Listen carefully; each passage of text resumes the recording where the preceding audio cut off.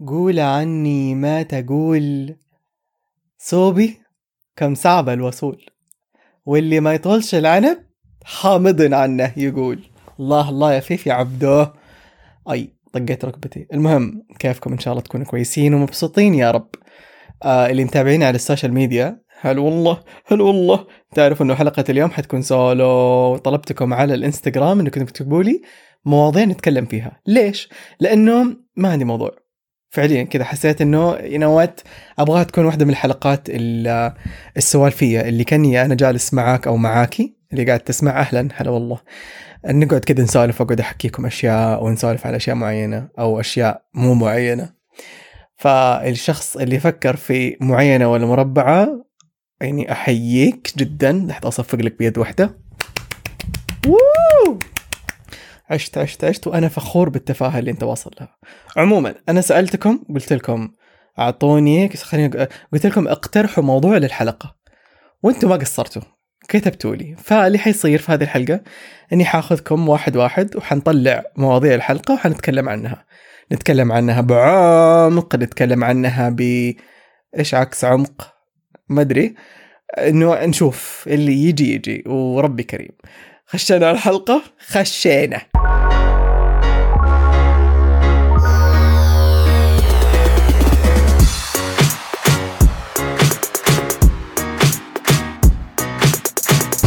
أهلا، أنا عبدالله رافعة من دائرة الأنيميشن وكرتون كرتون.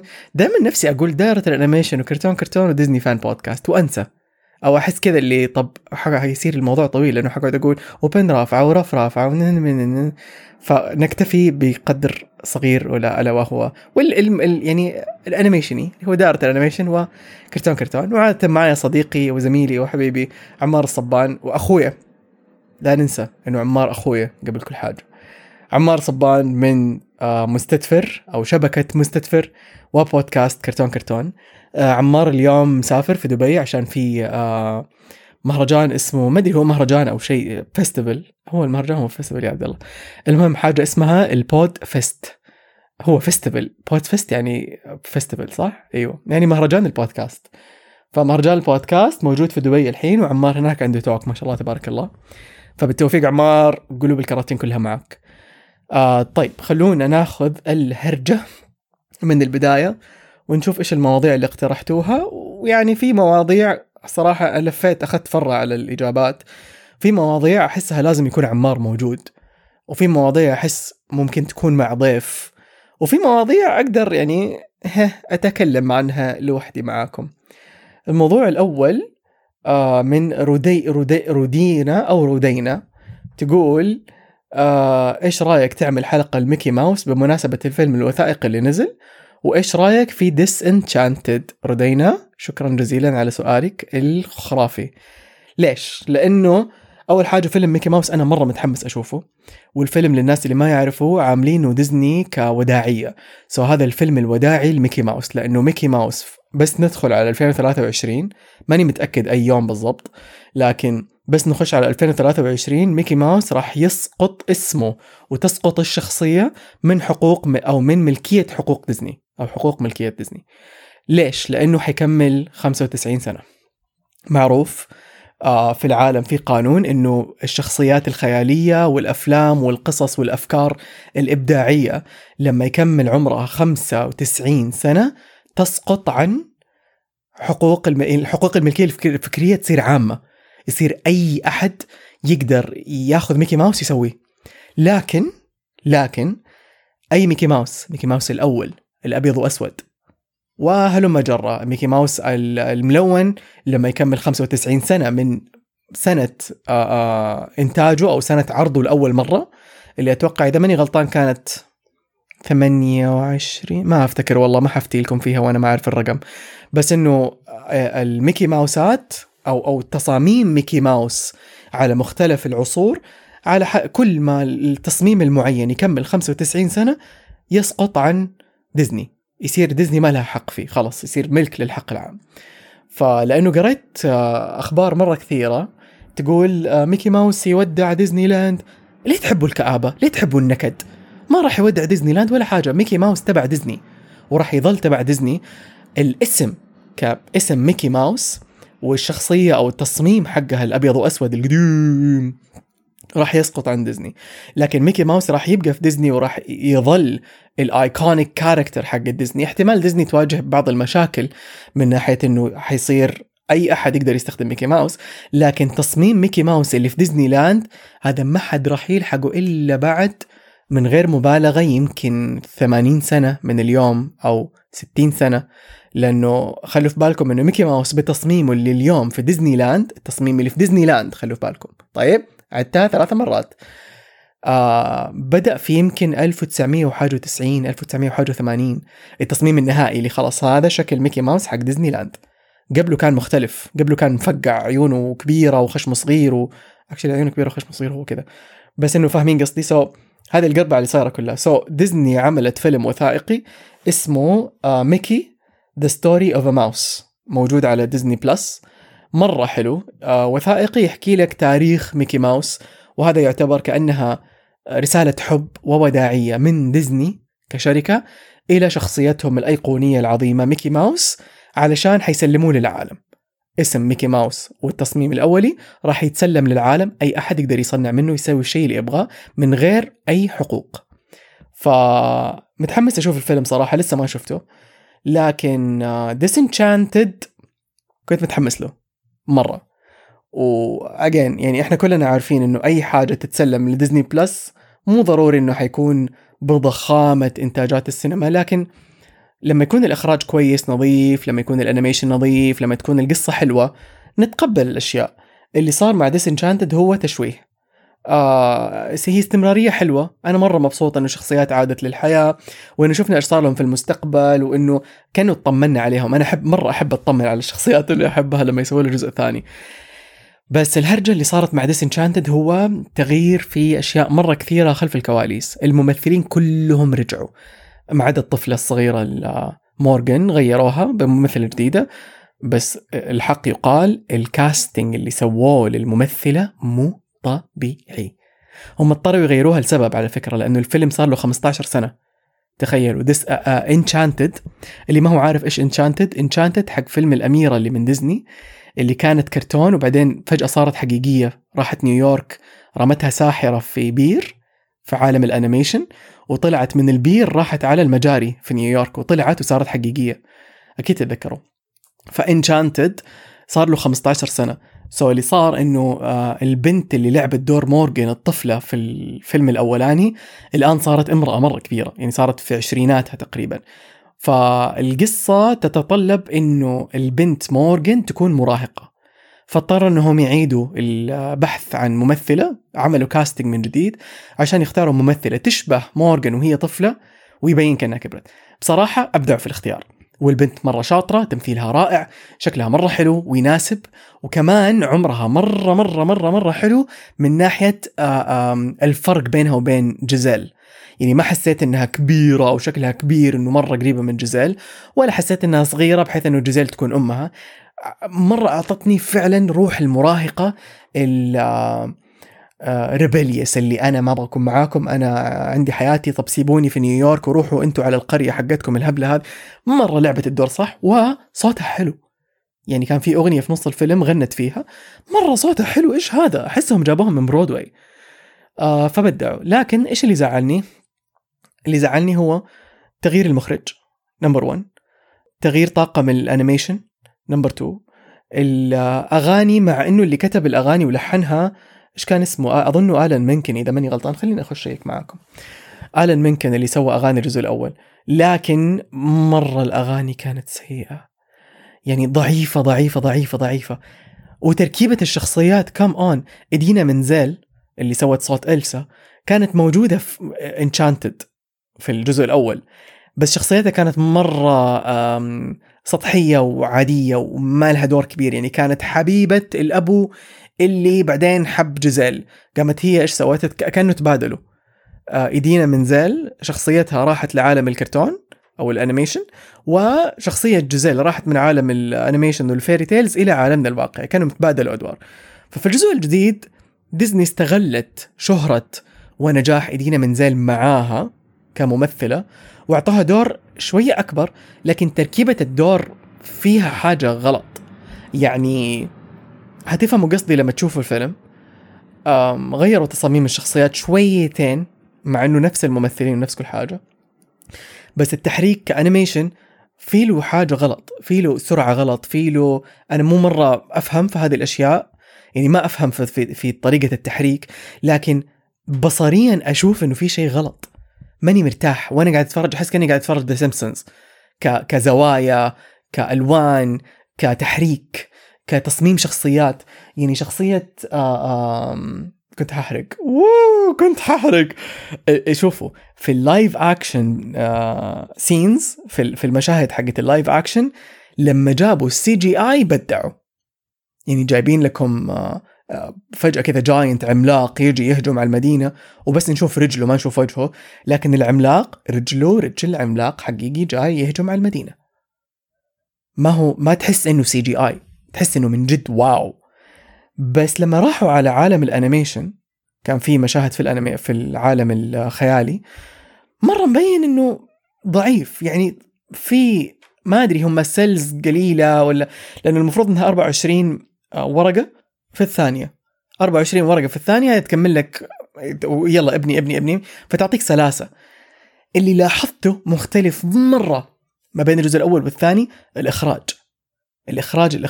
سواء كان في اللايف أكشن أو في الأنيميشن، لأنه الزوايا اللي قاعد يختارها، طريقة عرض الأغاني، طريقة الرقص اللي مختار. مخرج الجزء الجديد لو تعرفوا فيلم هير سبراي، فيلم مرة يضحك ومرة حلو أنا أحبه صراحة، بس هير سبراي فيلم استهبالي إلى حد كبير، ما هو فيلم ثقيل. مع انه قصته ما هحكيكم اياها الحين، بس انه ليه تاريخ الفيلم. بس هير سبراي هو فيلم موسيقي نزل في 2007 كمان اتوقع، في نفس الفتره حقت انشانتد. بس اخراجه يعني اخراج فيلم عادي، فيلم خلاص انه للزمن، عرفتوا خلاص هنا نحط فيلم ميوزيكال يلا حلو.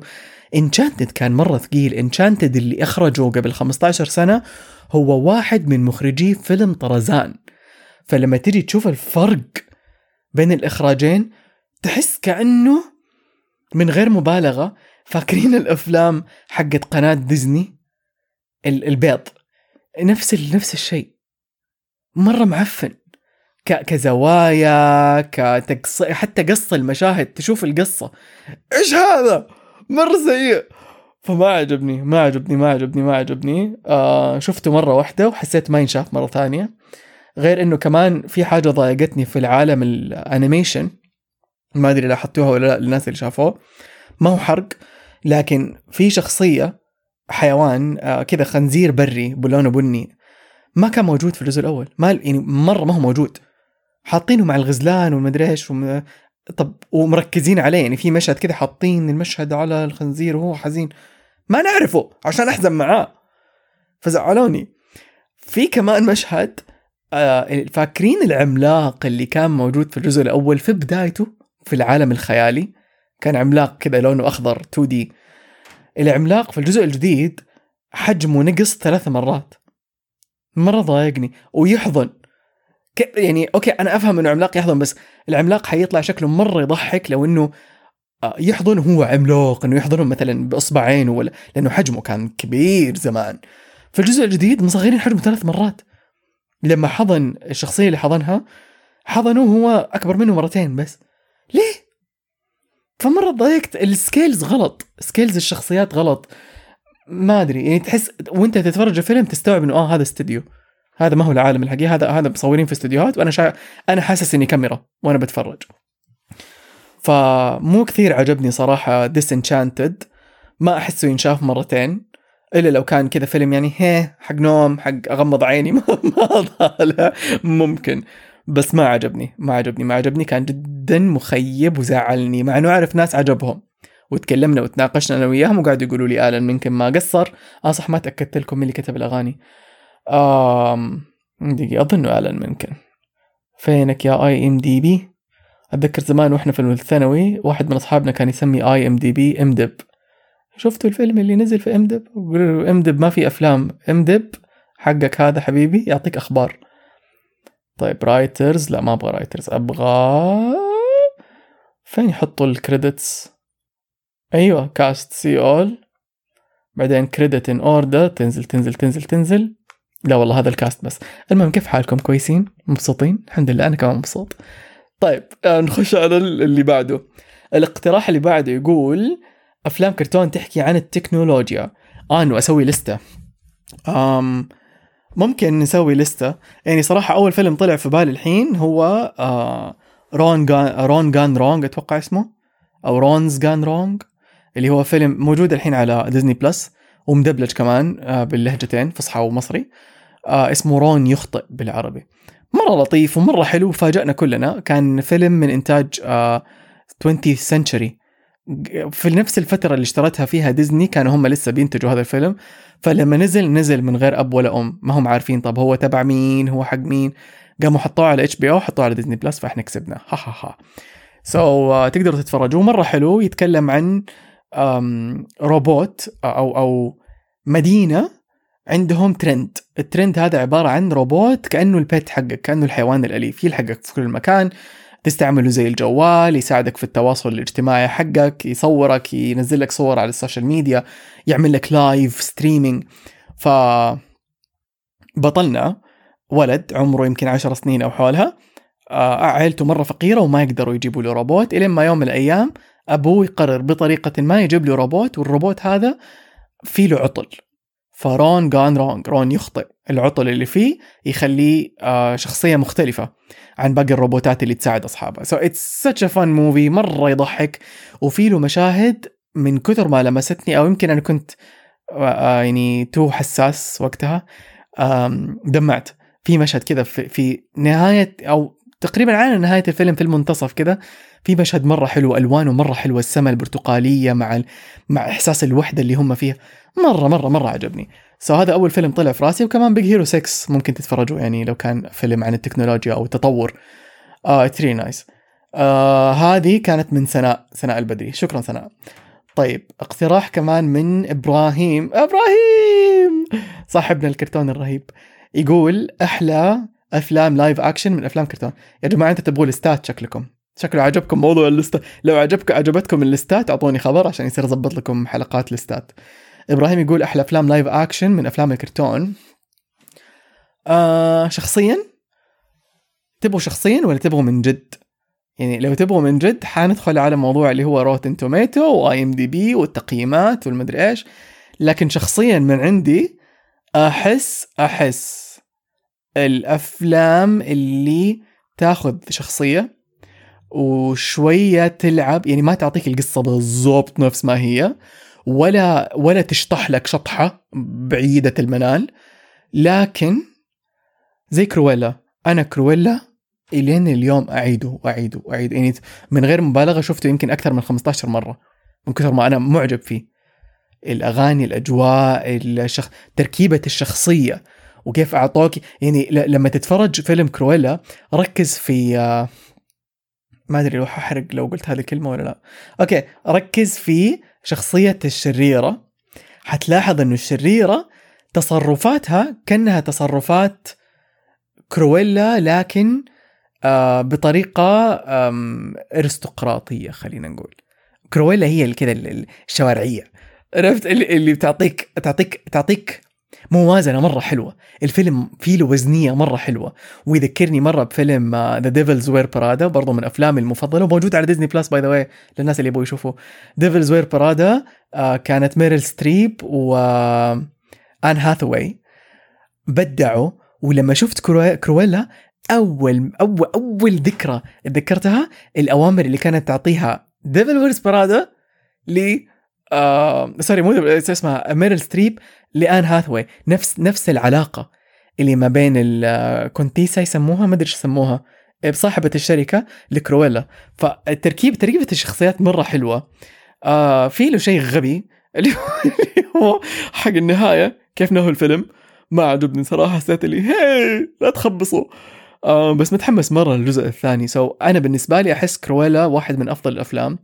وكمان أفلام ال 101 دالميشن، 100 منقش ومنقش، اللايف أكشن اللي سووها زمان كانت مرة حلوة. من أفضل برضو هذه وجهة نظري الشخصية، من افضل باي ذا واي يا جماعه، انا جالس على السرير ومره كذا يعني متكي تكوى، لو تشوفوني كاني في قهوه، فلو كان التسجيل مو مره واضح اعذروني، مع انه غالبا واضح لانه انا ماسك المايك يعني كذا بقبضه يدي الحجريه. اللي كنت حقوله انه من افضل انتاجات ديزني اللايف اكشن اللي اعطت الانيميشن حقه، مره اعطته حقه وطورت عليه من غير ما تغير او تحرف. يعني مثلا كرويلا حرفوا اشياء مره كثيره، بس ستيل مره عجبني لانه they kept الاسنس حق الشخصيه الاساسيه اللي هي كرويلا.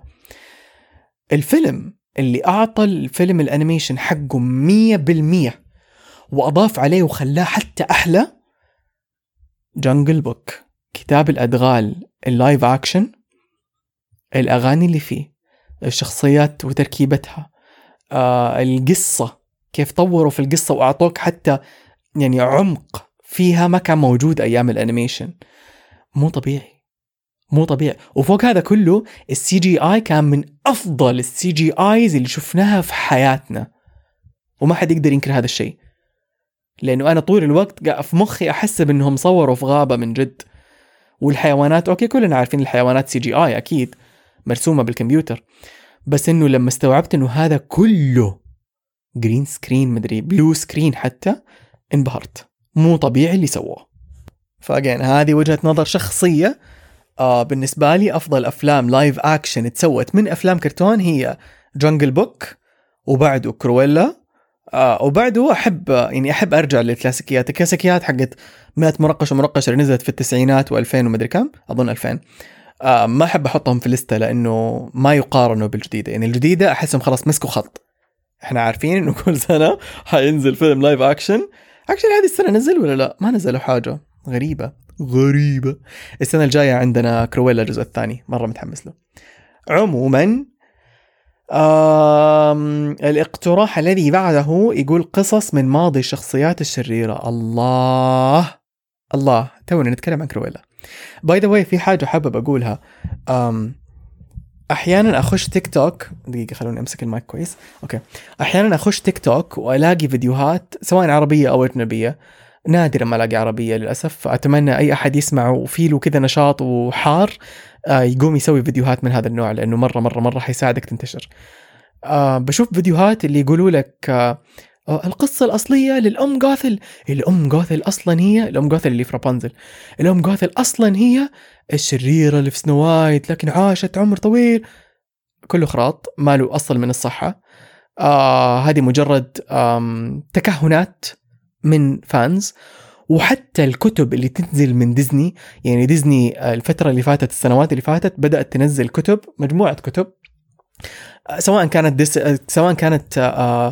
descendants اللي هي أحفاد أشرار ديزني أو أولاد أشرار ديزني، أو كانت الكتب اللي هي تنزل رسميا، هي كتب رسمية من ديزني عن قصص الأشرار، زي الملكة من سنو وايت أو كرويلا أو أرسولا. لو شفتوا القصص هذه موجودة في مكتبة جرير، موجودة في المكتبات الكبيرة. هذه القصص هي رسمية من ديزني، لكن ما لها علاقة بالقصص الأصلية اللي موجودة في الأفلام. وأي كتب تنزل، أوكي خلوا في بالكم القصص اللي تنزل ككتب 99% عشان ما أكذب، يعني 99% ما لها علاقة بالأفلام. هي مجرد كتب منشورة ومنزلينها عشان يسوقوا لي الأعمال هذه وعشان يبيعوا تجارية، لكن أصلها كقصص ما لها علاقة بالأفلام. يعني لو يوم من الأيام شفتوا قصة إنه مثلا تيانا تيانا الأميرة والضفدع فجأة هي حامل وخلفت في كتاب، خلوا في بالكم إنه هذا ما له علاقة بالأفلام. يعني لو سووا جزء ثاني، وهذا اللي حيصير قريب، حينزل لها مسلسل، أظنهم أخروه شويتين إذا ماني غلطان، بس المفروض ينزل في 2023. فمسلسل تيانا ما حيكون لي أي علاقة بالقصص اللي تنزل ككوميكس ولا ككتب ولا كقصص ولا whatsoever. في كمان قصة نزلت عن الوحش اللي في الجميلة والوحش، يقول لك القصة حقته قبل لا تخش عليه للبيت أو للقصر. القصة رهيبة مرة ومركبة تركيبة كاملة على الفيلم، على شخصيته في الفيلم، لكن ما لها علاقة يعني أو الفيلم ما له علاقة بالكتاب. فأي كتب تنزل من ديزني هي مجرد كتب عشان الفانز ينبسطوا، عشان يوسعوا آفاق الخيال اللي عندهم، عشان يبيعوا كتب تجارية خلينا نقول، لكن ما لها علاقة بالإنتاج. أي أشياء تنزل زي كذا ما لها علاقة بالإنتاج. هذه حاجة من زمان كان نفسي أقولها وما حصلت صراحة فرصة، والحين لما هذه قالت هذه إتس دلال لما قالت قصص ماضية الشخصيات الشريرة حسيت أوكي I want to talk about this. عزيز ولدي وحشتني مرة، وشايفك قاعد تتصحر إلى ترستس، شايفك وسامعك. المهم أنت ستظل كرتون غصب عنك، خلاص إذا أنا أبوك ستظل كرتون غصب عنك. المهم عزيز يقول عن الموسيقى في الأنيميشن وعن الأفلام الموسيقية ومدى تأثيرها على المتفرج. الله عليك الله عليك الله عليك. طيب فاكرين في الحلقة اللي فاتت تكلمت عن فيلم وثائقي موجود على ديزني بلس اسمه Waking Sleeping Beauty أو إيقاظ الأميرة النائمة. إيقاظ الأميرة النائمة فيلم وثائقي يتكلم عن فترة معينة يمكن عمرها 20 سنة في شركة ديزني. ففي الفترة المعينة هذه كان فعليا اتأسست الأفلام الميوزيكلز في ديزني من زمان عندها، يعني من يوم سنو وايت ما طلعت وهم يغنوا، ويعني دائما أفلامهم يعتبروها ميوزيكلز، بس الطريقة اللي تم تركيب فيها الأغاني بحيث أنها تكون مستوحاة من برودواي، من مسارح برودواي، والآي وانت سونج اتأسست من واحد اسمه هاورد آشمان. هذا هو كاتب موسيقي وملحن، هو اللي سوى الأميرة حورية البحر.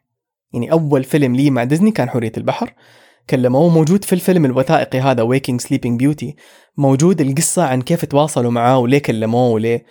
فيحكي لكم كيف فعليا هاورد آشمان هو اللي أسس أسس الميوزيكلز حق ديزني، مع أنها موجودة من أكثر من 60 سنة. لما جاء هاورد آشمان كانت ديزني عمرها يمكن 60 سنة أو حولها، لكن هو جاء وحط، لا استغفر الله، مو 60 سنة، يمكن 50 سنة، جاء وحط أسس معينة من يومها ديزني تمشي عليها. خلاص من حورية البحر وطالع احنا عارفين نوعية الميوزيكلز اللي احنا نبغى نبنيها، الجميلة والوحش، علاء الدين، بوكاهونتس، حتى مولان، الأميرة والضفدع، كل رابنزل، فروزن، كل الأفلام هذه وطريقة بناء الأغاني حقتها على ستايل برودواي جات من مخ وخيال والطاقة الإبداعية اللي عند هاورد آشمان وآلان منكن. أظن إذا ماني غلطان آلان منكن هو اللي جاب هاورد آشمان. المهم في قصة لطيف كده بينهم. آلان منكن وهاورد آشمان اشتغلوا على حورية البحر في عام 1981 وأطلقوه 89، ومن يومها والأفلام الموسيقية حق ديزني خلاص. يعني اليوم حتى في كم شركة لما أشتغل معاهم ويطلبوا مني أكتب لهم أغاني يقولوا لي نبغى ديزني بس سعودي. خلاص معروف، أعرف هم إيش قصدهم يبغوا برودواي بس بالسنس أو الإحساس السعودي. فكل الناس عارفين إنه هذا الستايل ستايل ديزني، هو فعليا ستايل برودواي. وبعدين ديزني أخذت خلينا نقول روح معينة وبدأت تبني عليها منه. فما أبغى أفتي كثير وأنا ما عندي علم 100% من هذا الموضوع، بس هذا اللي أعرفه أو هذه القصص اللي أعرفها. الأفلام الموسيقية ترى يعني عالم آخر تماما. علشان كذا لما يكون في فيلم موسيقي وتكون الأغاني حقته ما هي بستايل معين ما تحسوها ميوزيكال، تحسوا إنه فيلم فيه له أغاني بس. زي إيش؟ زي كوكو الأغاني اللي فيه عبارة عن إنه يطلعوا على مسرح ويغنوا، أوكي، أغاني استعراضية ليها مناطق معينة، ما هي أغاني ضمن مسار القصة من ناحية إنه جزء من القصة. يعني مثلا حورية البحر لما تغني A part of your world بتغنيها لنفسها لحالها، ما حد بيتفرج عليها، بس هي بتعبر عن شعور معين بالغنى. ففي طريقة معينة لهذه الأشياء إنها تتسوى تحسسك إنك تتفرج على مسرحية في برودواي. So I love it. It's my favorite genre by the way. في السينما هي الميوزيكلز، مرة أحب الميوزيكلز. طيب مرة شكرا عزيز. طيب عندنا أحمد يقول الألعاب والكرتون وعلاقتهم ببعض. هذه يحتاج لها سعيد الشامسي، هذه من الحلقات اللي أحتاج أجيب سعيد الشامسي ونتكي معاه أنا وعمار، ويلا يا سعيد المايك لك، لأنه مو كثير أفهم في هذه الأشياء. يعني ماريو بوكيمون وهذه الاشياء كلها اتوقع انهم بدأوا جيمز. اذا لا بوكيمون بدأ انمي. فاهمين قصدي؟ ما افهم. فنحتاج احد يكون فاهم علشان لما يجي يحكينا عن سونيك يحكينا بتواريخ، يحكينا قصص حقيقيه، يحكينا هذه الاشياء كلها. عندنا اقتراح من ساري يقول احكوا لنا عن نقار الخشب، بحس ولا مره جبتوا سيرته. اي والله تصدق جبنا سيرته بس ما تعمقنا او توغلنا فيه. كنا مره من المرات تكلمنا عن الفيلم اللايف اكشن اللي نزلوه وقديش هو مره ابو كلب، جد حقيقي ابو كلب، بس ما حتكلم عنه. ما حتكلم عنه لأنه مرة أبو كلب ما أبغى أضيع وقت فيه. لكن طيب نتكلم عن نقار الخشب. أول حاجة أكيد تعرفوا إنه نقار الخشب اسمه وودي، صح؟ مفاجأة، إحنا كلنا نسميه نقار الخشب، بس طلع هو اسمه وودي نقار الخشب، أو بالإنجليزي وودي وود بيكر اللي هو الطائر اللي ينقر الخشب، نقار الخشب. فجأة كده حسيت أبغى أسمع صوته. دقيقة أبغى أسمع صوته بالعربي. خلينا نكتب نقار الخشب.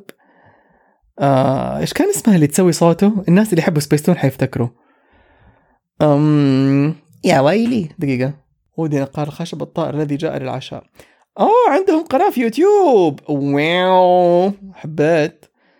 طيب نقار الخشب يا جماعة للناس اللي ما يعرفوا هو من إنتاج يونيفرسال بيكتشرز. يونيفرسال اللي هم يسووا الحين مينيونز وما مينيونز، بس حسب ما أعرف وصلحوا لي لو كنت غلطان بليز ارسلوا لنا، انه قبل شهرة المينيونز وقبل ما المينيونز ياخذوا الاضواء في عالم الانيميشن عند يونيفرسال، كان نقار الخشب وودي وود بيكر يعتبر الشخصية الأيقونية الرسمية ليونيفرسال ستوديوز. يعني زي مثلا ديزني عندها ميكي ماوس، دريم ووركس عندهم شريك، وارنر براذرز عندهم باجز باني. نقار الخشب وودي وود بيكر هو حق يونيفرسال. والمضحك في الموضوع انه مين اللي صمم نقار الخشب؟ واحد اسمه يسمونه باجز، طيب اسمه بين هاردواي. بين هاردواي في عام 1940 سوى نقار الخشب لصالح يونيفرسال ستوديوز، وكمان مثل صوته. هذا الإنسان هو نفسه اللي سوى أو اخترع أو رسم شخصية باجز باني. يعني اللي أبو باجز باني وأبو نقار الخشب الروحي هو نفس الشخص. فيمكن عشان كده الاثنين عندهم نفس الروح المجنونة أو المسطولة. it was a very interesting صراحة معلومة لما قريتها. يقول لك إنه وودي وود بيكر هو اللي سواه هو نفس الشخص أو مع باجز باني. إيش بقعد ما أدري إيش فيني، بسم الله عليه. من الممثلين كمان اللي سوى صوت وودي وود بيكر كان ميل بلانك، تكلمنا عنه أكثر من مرة، اللي هو سوى صوت باجز باني برضه. نفس الممثل اللي يسموه الرجل ذو 1000 صوت. حاجة كمان interesting يا ساري هو إنه وودي وود بيكر مع شخصيات أيقونية ثانية زي ميكي ماوس، باجز باني وغيرهم، سنوبي أتوقع. وودي وود بيكر عنده نجمة خاصة في ممر المشاهير في هوليوود. يعني كده فجأة وانت تتمشى تشوف مارلين مونرو، تشوف دونالد ترامب مكتوبين كده على الأرض، تشوف ممثلين زي توم كروز، وهذاك اللي توفى اللي سوى صوت جيني نسيت اسمه لو عمار معايا كان سطرني كف. المهم فجأة كده وانت ماشي تشوف وودي وود بيكر بينهم. فهذا يشرح لك مدى الشهرة الواسعة اللي وصل لها وودي وود بيكر، لدرجة انه اعطوه نجمة خاصة في ممر المشاهير في هوليوود. تقريبا هذه الاشياء اللي اعرفها من وودي وود بيكر. بس خلونا نسمع صوته لانه من جد اشتهيت اسمع صوته. نقار الخشب.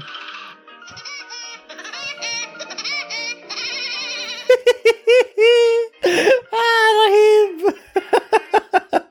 يا رب. إنها من صنع نقار الخشب صاحب الرأس الأحمر. يا الله. عمليات التخريب التي يسببها هذا الطائر تكلف الحكومة ملايين القطع النقدية سنويا، لكن لابد أن نضع حدا له، لأنه في هذه اللحظة يقوم البروفيسور بصاص أبو نظارة بإعداد خطة محكمة للقضاء. بصاص أبو نظارة. بروفيسور بصاص أبو نظارة حمود. دقيقة اسمعوا صوت وودي وود بيكر. يلا يا وودي. بعدي. مرحبا تبحث عني. منزلك ضخم جدا. كيوت صوته بالعربي. نسيت صدق، تقريبا نسيت صوته من زمان ما تفرجت ودي بفكر. كان زمان انا ونورة اختي عندنا DVD بالعربي، يمكن 10 حلقات او شيء، كنا قبل لا ننام دائما نشغله. ذكريات حلوة. عندنا كمان اقتراح من كوسكو. اوه ماي جاد، حلو والله، حلو والله. يقول تريلرات الافلام اللي نزلت زي الميمنتس وبوس ان بوتس. احس اني خجلان اني ماني عارف ايش يعني ميمنتس. مومنتس ايش ميمنتس؟ خليني اشوف، حاكتب ميمنت.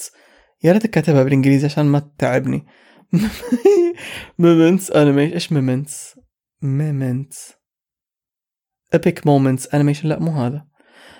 بليز قول لي ايش يعني ميمنتس. زي الميمنتس وبوس ان بوتس. يمكن إليمنتس. الميمنت كاتب ألف لام ميم ميم نون تاء ساء. ميمنتس علامتس شحونتس إن شاء الله نتف بخير. وبوس ان بوتس. بوس ان بوتس بصراحة متحمس له لأنه أحسه very artistic ومرة مشبع للعين، وباين إن القصة حيكون فيها عبرة حلوة. يعني فكرة الفيلم الجزء الثاني هذا إنه القطط كلنا عارفين إنه ليهم 9 أرواح، فبوس ان بوتس توفى 8 مرات، باقي له روح واحدة. ففي الإعلان يقول لك إيش حيسوي بروحه الأخيرة. إحنا كبشر عندنا روح واحدة. it's a really nice idea. أحس إني ما قد شفت حاجة زي كذا قبل كذا. فريش، حتى بصريا كان فريش الإعلان بالنسبة لي. يعني من زمان ما انتعشت عيني بحاجة جديدة زي كذا، فمتحمس له مرة بصراحة. هينزل في ديسمبر يوم 20 إذا ماني غلطان. بس إيش زي الميمنتس؟ إيش ميمنتس؟ ما عارف صراحة. تحمست أعرف إيش هو، فأتمنى تقول لي إيش هو الميمنتس. بعدين عندنا يا جماعة أوه مبروك جوليان. تقول لو في اطلب الكرتون. هو ما كان في صراحة، نسيت أنزل، مرة آسف. بس الحين في اطلب الكرتون.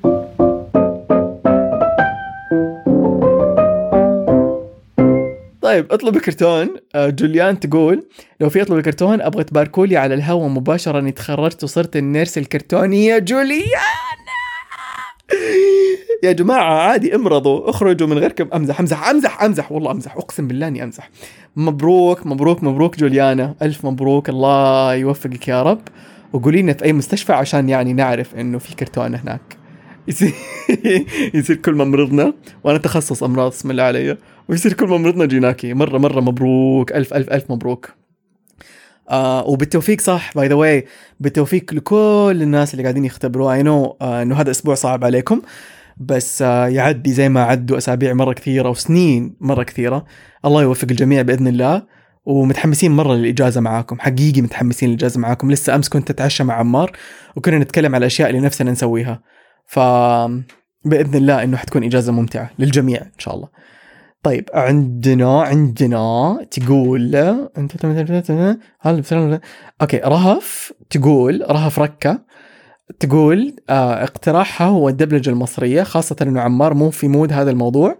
اوكي هي شكلها عرفت انه حسجل الحلقه الحالي. انا قلت لكم اني حسجل الحلقه الحالي صح. كيفكم حال؟ طيب الحمد لله. المهم في حاجه كنت بقولها.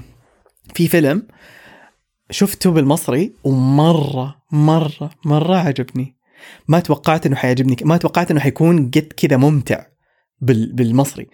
فيلم تيرنينج ريد او الباندا الحمراء كبير. فيلم على ديزني بلس حق بيكسار. تيرنينج ريد بالمصري لا يفوتكم. التمثيل خرافي، الكاستنج حق الأصوات رائع، الكتابة مو طبيعية تفطس ضحك. It's really nice. يعني أنا صار لي فترة ما شفت النسخة الإنجليزية، فيمكن عشان كده فصلت تماما، بس استمتعت فيه. وكمان إنسايد أوت شفته بالمصري مرة عجبني، وتيرنينج ريد شفته بالمصري ومرة مرة عجبني. مرة أنصح فيه، تفرجوا واستمتعوا فيه. بدعوا فريق الدوبلاج في فيلم تيرنينج ريد، بدعوا. وأتمنى من أنا عارف إنه في ممثلين هنا بيسمعونا، في ممثلين من الناس اللي يشتغلوا مع ديزني بيسمعونا، فأتمنى تسجلوا هذا الفويس نوت الحين، صوروا الشاشة وبعتوها لممثلة صوت ميمي، قولوا لها بدعتي وشكرا جزيلا على كل التعب اللي حطيتيه في الشخصية، لأنه مبين كمية الطاقة اللي محطوطة. فيلم تيرنينج ريد كتمثيل ما كان سهل، خصوصا أنه كأنه كوميك، كأنه يعني ما هو فيلم من الأفلام اللي هو تمثيلها يكون واقعي أو طبيعي، لا في له نوع من المبالغة. يعني في بعض المشاهد فيها مبالغة، في بعض المشاهد فيها طاقة زيادة عن اللزوم. ففي بعض الممثلين لما يبالغوا بزيادة يبين المبالغة. هي كانت جدا شاطرة، هي وكل الممثلات الثانيات حقيقي ما قصروا، حتى الممثلين اللي كانوا موجودين في الفيلم، ولو انه الاولاد في الفيلم كانوا اقل كثيرا، يمكن فيه شخصيتين ولدية. المهم انها بدعت، وشكرا جزيلا من القلب لكل الناس اللي اشتغلوا على فيلم تيرنينج ريد النسخة المصرية. لوجين تقول تقترح حلقة عن أفضل صداقة بالكرتون بالنسبة للمستمعين، ممكن يكتبوه بتويتر وتقراها. فات الأوان معلش المرة الجاية. طيب قاعد أختار شايني كلاود زيرو يقول أو تقول سيبها تكون عفوية أكثر وكأنك تلعب لعبة، اختار شخصيات وقول انطباعاتك عنهم إذا ما سويته من قبل. إيش يعني أختار شخصيات؟ يمكن يعني كذا بس أقول ما أدري، حس الحلقة هذه كلها كانت انطباعات عن أشياء. قاعد أقنص السؤال الأخير أو الاقتراح الأخير. آي كاميلوز يقول كيف أسوي قصة كرتونية بدون ما أعرف أرسم؟ لما تقول قصة كرتونية قصدك فيلم أنيميشن أو قصدك كوميك؟ قصة كرتونية لأنك أنت كاتب. أوكي خلوني أقول لكم حاجة، ترى اللي يكتب يعني أو أعمال الأنيميشن خلونا نأخذها ببساطة. لو كان في فيلم أنيميشن قصير مدته 5 دقائق مثلا، طيب عشان بس أوضح لكم قديش هو قصير، في فريق كامل يشتغلوا عليه، كاتب، مخرج، منتج، رسام شخصيات، واحد يصمم الشخصيات. يعني لو كان 2D مثلا، عشان ما نقول ريجينج وما ريجينج وهذا الأشياء كلها، لو كان 2D فعندك مصمم الشخصيات، بعدين في عندك محركي الشخصيات، بعدين في عندك اللي يلونوا، وبعدين في عندك في يعني انك تسوي فيلم انيميشن او فيلم كرتون في ناس سووها لوحدهم، هذولي عباقرة، هذولي يعني ما شاء الله تبارك الله وصلوا مرحلة رهيبة. عادة يكونوا أصلاً أنيميترز، يكونوا يعرفوا they know how to animate، يسووا أنيميشن، فيطوروا نفسهم في القصة، يصيروا يعرفوا كيف يكتبوا قصة ويرسموا لنفسهم. ويعني ما في أحد سوى فيلم طويل لحاله، عادة تكون أفلام قصيرة، ودائما يكون حتى ما أتوقع أنه أعرف شخصياً فيلم شخص واحد لحاله سواه، الفيلم كذا كامل شخص واحد لحاله. لازم يكون في معاه ممثلين صوت، لازم يكون في معاه كاتب أو مساعد، ولازم يعني في فريق، حتى لو الفريق هذا كان شخصين فقط، لكن ما حتسويه لحالك. فأنت لو تبغى مثلا تسوي فيلم أنيميشن، ممكن تطور نفسك في الكتابة، تكتب الفكرة، يعني كلنا عندنا أفكار، اكتب الفكرة وطورها، قسمها، اعملها سينز، المشهد الأول، المشهد الثاني، المشهد الثالث، بداية القصة، نهاية القصة، قفلها. بعدين خذ الخطوة الثانية اللي هي أنك تخطط كيف حتحول القصة هذه الجاهزة إلى فيلم أنيميشن قصير. إيش حتحتاج رسام، وحتحتاج محرك أنيميشن. الرسام حيرسم لك الشخصيات، حيضبط لك إياها وكل حاجة، وبعدين حتحتاج الأنيميتر اللي حيساعدك إنك تحرك الشخصيات، وممكن تحتاج رسام خلفيات عشان يسوي لك الخلفيات. ففي بروسس في الموضوع. أنا في حلقة، أتوقع أن الحلقة اللي قبل اللي فاتت سجلناها أنا وعمار، كان في أحد سأل، قال في وحدة أكشلي سألت، كانت تقول إنه كيف أعرف مجالات الأنيميشن عشان أعرف أخش فين. فقلنا لها ونصحناها بحاجة يسموها البايبلاين، أنيميشن بايبلاين. خشوا على يوتيوب اكتبوا أنيميشن بايبلاين، PIPELINE بايبلاين. هذه عبارة عن مواصير أو ماسورة الإنتاج في الأنيميشن، يقولوا لكم كل الأشياء اللي تحتاجوها، وانتوا حتلاقوا مكانكم في هذه الدائرة الكبيرة كاملة. عموما هذه الحلقة حقت اليوم، أحس يعني ما أبغى أطولها أكثر من كذا، خصوصا إني لوحدي، بس مرة انبسطت إني سولفت معاك أو معاكي. إن شاء الله تكون انبسطت واستمتعت، وإن لو تبغوا تتواصلوا معنا، ومرة بليز تواصلوا معنا عشان مرة نحب لما تتواصلوا معنا. باي ذا واي مرة يفرق معنا كثير لما تكتبوا لنا في كومنتس في تويتر أو إنستغرام بشكل ما تتخيلوا. فبليز اكتبوا لنا كومنتس على البوستات اللي ننزلها، مرة يفرق معنا على تويتر وإنستغرام، وموجودين على تيك توك بس ما احنا فعالين عشان أكون صريح يعني. تقدروا تلاقونا على تويتر وإنستغرام على KARTOON KART واحدة N. هذا الأسبوع رجع صوتي. عموما تواصلوا معنا، ومرة يفرق معنا كمان لما تقيمونا على أبل بودكاست بشكل ما تتخيلوا. بليز قيمونا بالنجوم اللي تحسوها مناسبة لينا ككرتون، واكتبوا لنا كومنت لطيف من عندكم. ترى نقرأ كل حاجة. كمان تقدروا تلاقوا منتجاتنا وتدعمونا. منتجات كرتون موجودة على رف كرتون الخاص في موقع رف رافعة. اللينك حتلاقوه عندنا هنا تحت في الشو نوتس، أو كمان ممكن تخشوا على إنستغرام أو تويتر تكتبوا رف رافعة، حتحصلوا المتجر على طول. خشوا حتحصلوا الرف حق كرتون فيه له منتجات كرتون. في حاجة كمان كنت بقولها بس نسيت ايش هي. اللهم يجمع الناس فيهم بالرب فيك ماني بضالتي. لو افتكرتها حقولها خلاص بعدين. المهم عمار، وكالعادة زي كل حلقة نقول لكم في الآخر لا تعتذروا عن براعتكم بس عشان كل اللي حولكم متواضع، ولا تستحوا من تفردكم بس عشان كل اللي حولكم منسوخ، وأبدا لا تكبتوا إبداعكم بس عشان كل اللي حولكم متحفظ. افتخروا بأنفسكم وأسعوا لأن تكونوا أفضل نسخة من أنفسكم. خليك كرتون وافتخر، وتذكر أنه هنا في كرتون إحنا دايما نحبكم.